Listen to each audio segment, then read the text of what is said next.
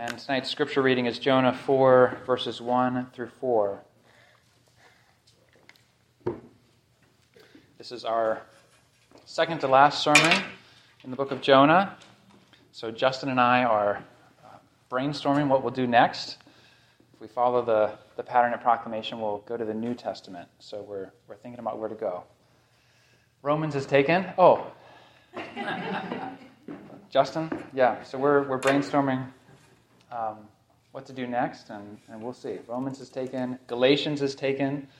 The youth is studying Galatians right now. Revelation, ladies of God. That's right. That's right. So we shall see. We shall see. But let me pray before we get started. Father, we are so thankful that you are a God who reveals yourself. You revealed yourself to Moses and to your people in the book of Exodus on Mount Sinai, and you have revealed yourself to us in your Son, Jesus, the one who is full of grace and truth, and you have given us your word. This is your holy, inspired, inerrant, infallible word. We are so thankful for it. And as Peter said, to whom else shall we go? You have the words of eternal life. So we commit this time to you and pray that you would speak to us by your word and through your Spirit, the Spirit of glory. And we pray this in Jesus' name. Amen. Jonah chapter 4, verses 1 through 4. But it displeased Jonah exceedingly, and he was angry. And he prayed to the Lord and said, O Lord, is not this what I said when I was yet in my country? That is why I made haste to flee to Tarshish, for I knew that you are a gracious God and merciful, slow to anger, and abounding in steadfast love, and relenting from disaster. Therefore now, O Lord, please take my life from me, for it is better for me to die than to live. And the Lord said, Do you do well to be angry? This is the word of the Lord. Thanks be to God. Outside of our front door at home, we have a little doormat, and it simply says welcome. Maybe you have something like it. A doormat, a sign, a flag, something that has the simple word welcome. Or maybe you have something like this. And I may have shared this before, but I was on a walk in my neighborhood one day, and I came across a sign, and it said, welcome-ish, depends on who you are. Welcome-ish, depends on who you are. It's true, isn't it? Think about it. I'm more welcoming of my sister than a stranger. Eugene, our FedEx delivery guy, is more welcome at our home than an unknown salesman. Welcome-ish depends on who you are. The problem is that this attitude, the attitude of welcome-ish depends on who you are, doesn't stay at home. We carry it with us from our houses into the household of God. Into the household of God in the church, whether it's on a Sunday morning or Sunday evening or some other day, we all find ourselves welcoming some Christians more than others. We may smile on the outside, but on the inside, we struggle with sinful hearts that say, welcome-ish, depends on who you are. The truth is that we're like Jonah more than we realize. We're like Jonah, who couldn't stand the fact that God showed mercy to the Ninevites. For Jonah, the Ninevites were not welcome. They were not welcome. And as we study this passage, I hope you'll see that you are more like Jonah than you realize. That's something I saw as I studied this passage, that I'm more like Jonah than I realize. But I also pray that we as God's people are comforted and also changed as we behold once again God's mercy to us. We may be like Jonah, but thanks be to God, God is not like us. God is not like us. As we get started, I thought it'd be helpful and fun to do a quick review. Where have we been so far in the book of Jonah? And I thought we would review where we've been by focusing in on a word that shows up a bunch of times. And it's the word great. great. So here we go. At the beginning, God's word came to Jonah, "Arise, go to Nineveh, that great city." Jonah fled, but God sent a great wind and a mighty or great tempest upon the sea. When Jonah told the sailors that he was trying to flee from the Lord, the sailors were exceedingly or greatly afraid. Jonah said, "Throw me into the sea, because I'm the cause of this great tempest."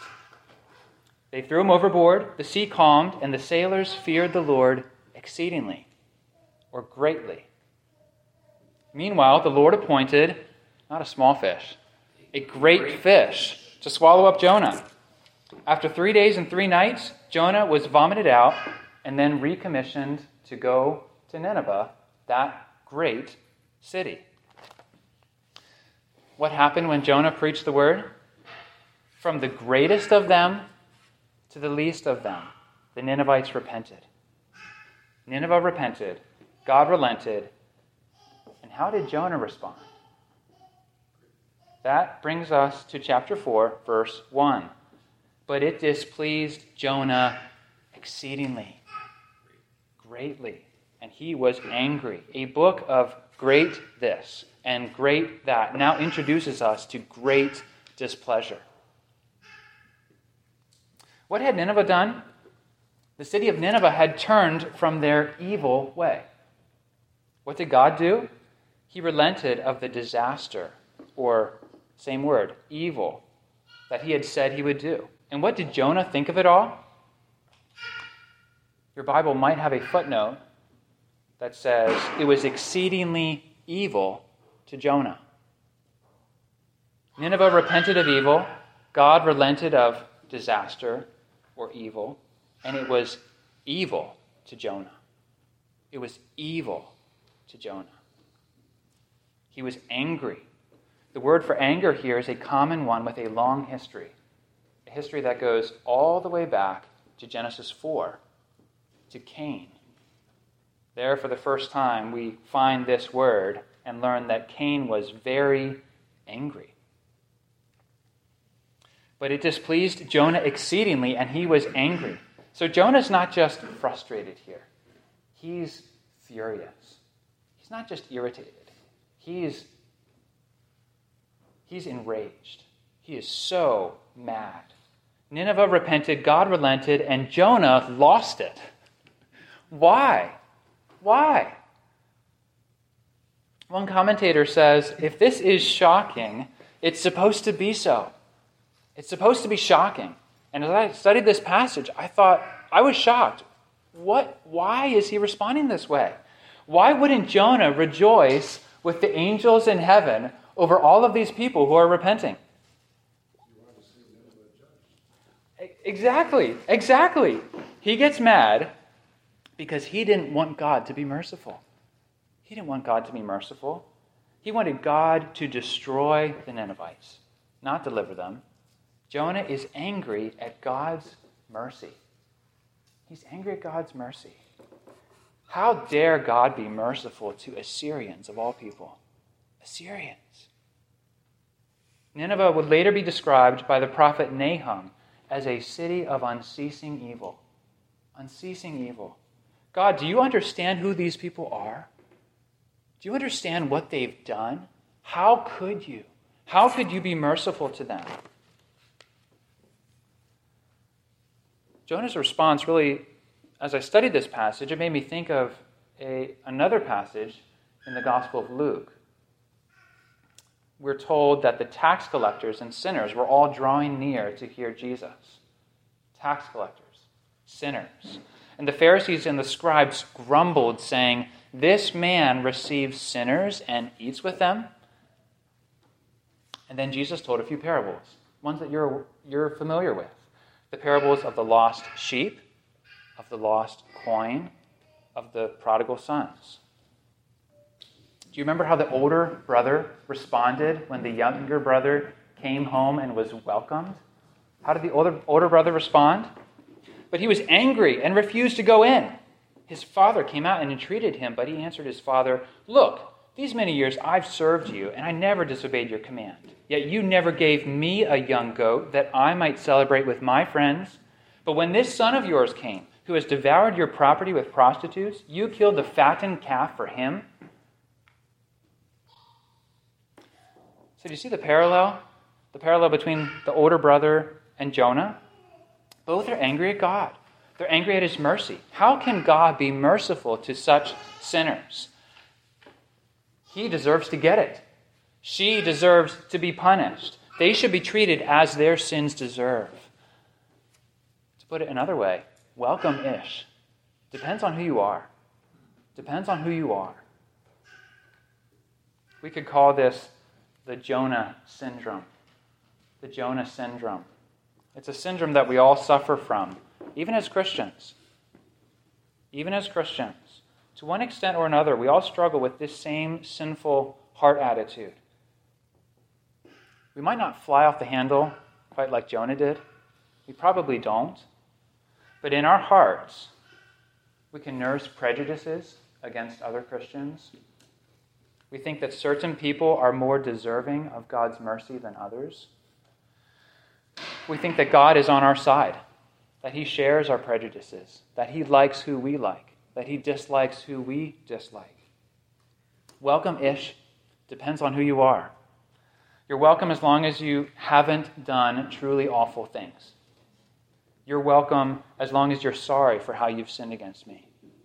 You're welcome as long as you're not one of those stuck-up, self-righteous types.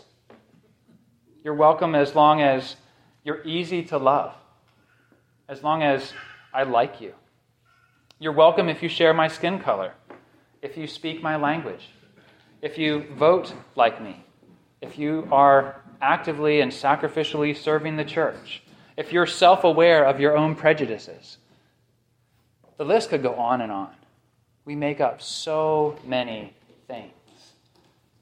Welcome-ish depends on who you are. What's the irony in this? What's the glaring, shocking irony? The irony is that we, like Jonah, have received God's mercy ourselves. We are recipients of God's mercy. God has not treated me. He has not treated you like your sins deserve. Should we not show the same mercy to others? Listen again to verses 2 and 3. Verses 2 and 3 from Jonah 4. "And he prayed to the Lord and said, 'O Lord, is not this what I said when I was yet in my country?'" You can imagine that in his country, many people would share his opinions, like an echo chamber. In my country, people would agree with me. "That's what I said when I was yet in my country. That is why I made haste to flee to Tarshish. For I knew that you are a gracious God and merciful, slow to anger and abounding in steadfast love and relenting from disaster. Therefore now, O Lord, please take my life from me, for it is better to me to die than to live." Verse 2 begins, "And he prayed." And Jonah prayed. When was the last time that Jonah prayed? Do you remember? The great fish. The start of chapter 2, in the great fish. It was back in chapter 2 when God had sent this fish to save his life. In the book of Jonah, that's the last time he prays. Jonah had personally experienced mercy. The mercy of God for an undeserving sinner like him. God had not treated him as his sins deserved. So why can't God do the same to Nineveh? In the belly of the fish, Jonah had thanked God for his steadfast love. Why can't God show steadfast love to Ninevites? In the belly of the fish, Jonah had thanked God for sparing his life. Now Jonah would rather die than see God spare the lives of Ninevites. He doesn't want to live in a world where Ninevites are welcomed into the redeemed people of God. God, if this is how your world is going to operate, I want nothing to do with it. Take me out. Jonah had personally experienced God's mercy. Personally. He is a sinner who didn't get what his sins deserved. So he knows that personally. He also knows this corporately, from the perspective of being a part of God's people. He knows that the nation of Israel had collectively, corporately received God's mercy. Let me explain what I mean here. In verse 3, Jonah refers to what God had revealed about himself all the way back in Exodus 34. That's why we read that for our call to worship this evening.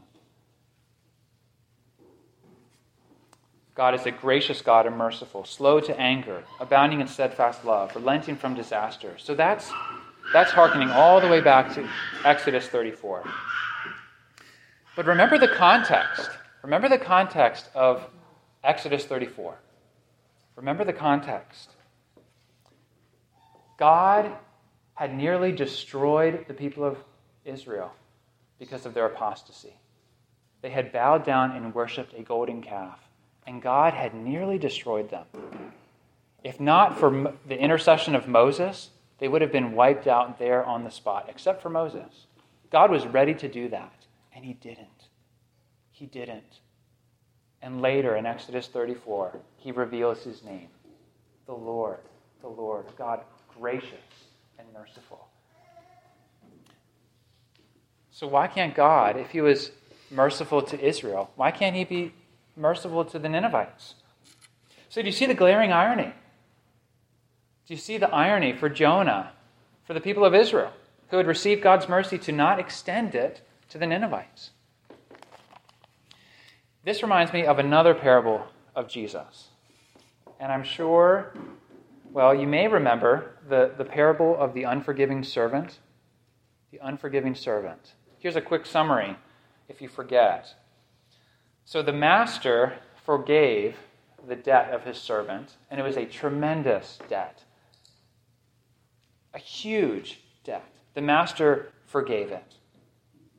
But that same servant went out, found a fellow servant who owed him much less, and he refused to be merciful. And the master said to him, "You wicked servant, I forgave you all that debt because you pleaded with me. And should not you have had mercy on your fellow servant as I had mercy on you? Should you not be merciful? Should you not have mercy on your fellow servants as God has had mercy on you?"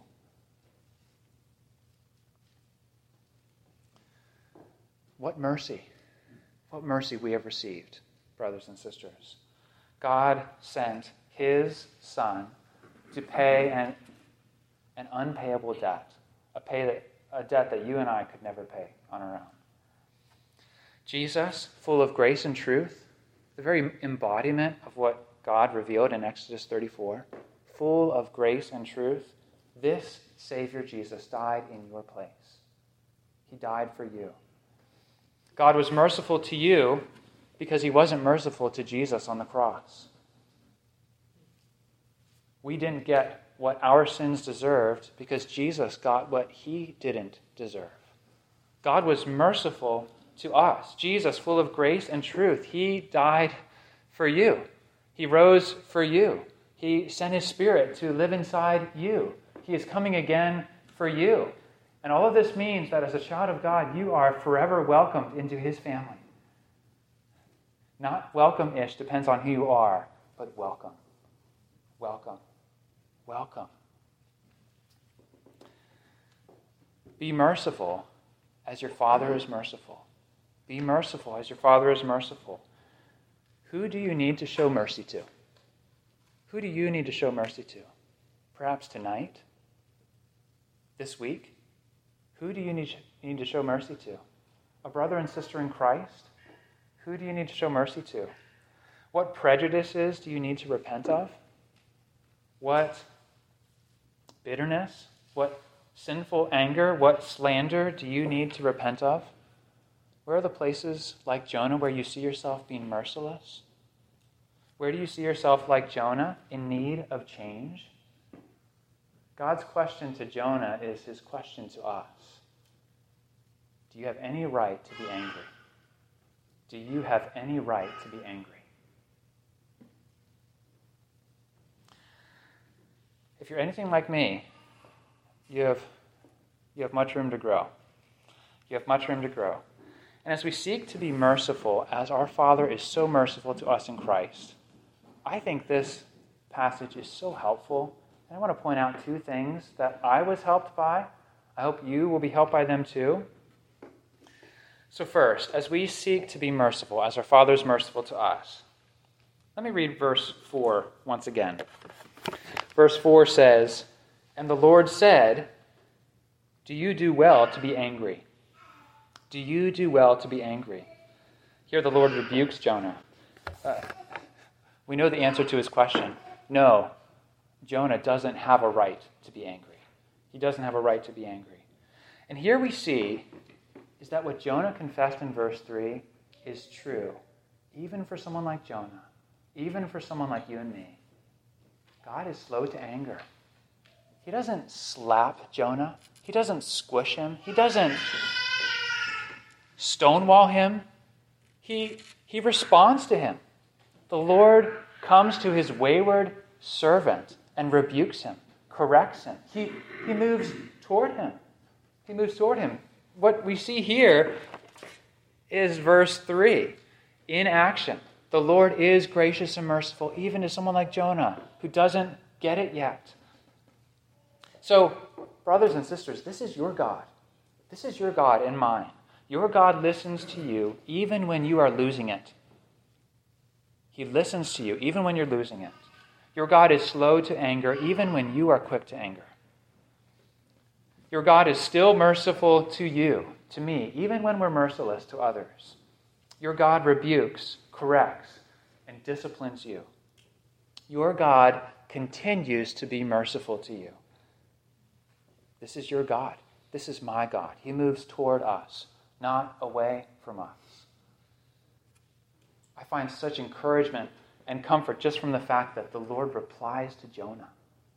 He replies to him. The Lord said, "Do you do well to be angry?" The second thing I want to point out is this. Not only I could have said this one first, but Jonah prays. He prays. Jonah prays. And here is one thing that Jonah gets right. He gets so many things wrong, but he gets one thing right here. He prays. He turns to God. He couldn't stand God, and he prays to him. He prays to God. This is what you and I must learn to do more and more and more. When you're angry, when others sin against you, when something in your world that matters to you has gone wrong, turn to God. You must go to him. Pray to him. Speak with him. Voice your anger to him. Talk to God. That is much easier said than done. Much easier said than done. But if you want to change, if you want to grow in being merciful, if you want your sinful anger to become sanctified anger, if you want your prejudices to die, then you must start by speaking to God, having an honest conversation with him. We must go to God for help. Like Jonah does here. Don't stuff your anger. Don't blow up. Don't gossip. Go to God. Go to God. Jonah goes to his God, and he's angry with him. And his God listens to him. The late David Powlison, a counselor, says this about anger. This is really good. I'll try to read it just once and slowly. Because your wrong anger has to do with your relationship with God, you can't deal with it by learning a few strategies or techniques.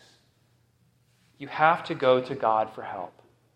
Your anger will be transformed when you understand deep in your heart how God in Christ treats you. God's patience, his mercy, his forgiveness, and loving confrontation will only become real in your life as your relationship with him grows. Start with an honest meeting with God. Start with an honest meeting with God. Jonah gets so many things wrong.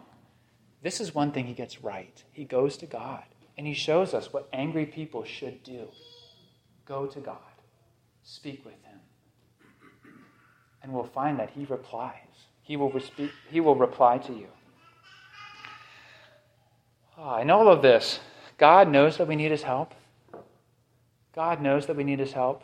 And he's given us so many helps. One of those helps is the Lord's Supper. We're not going to celebrate the Lord's Supper tonight, but think with me. The Lord's Supper is a place where prejudices against the people of God get starved. It's a place where prejudices die. It's a place where we learn as God's people to be merciful.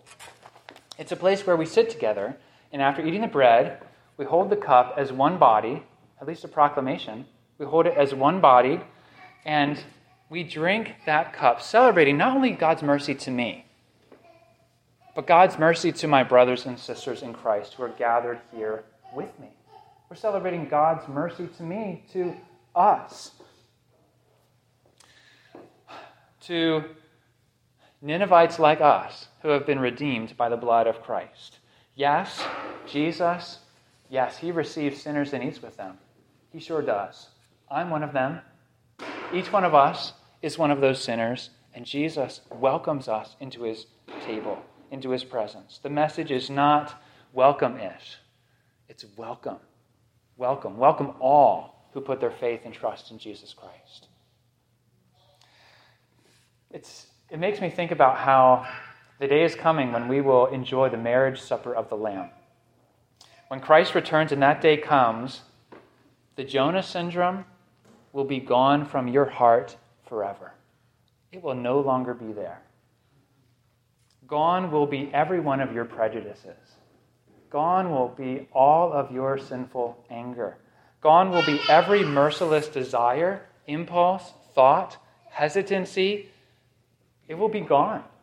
Gone forever. And we will gather with all of the redeemed and praise the God of mercy who has welcomed us.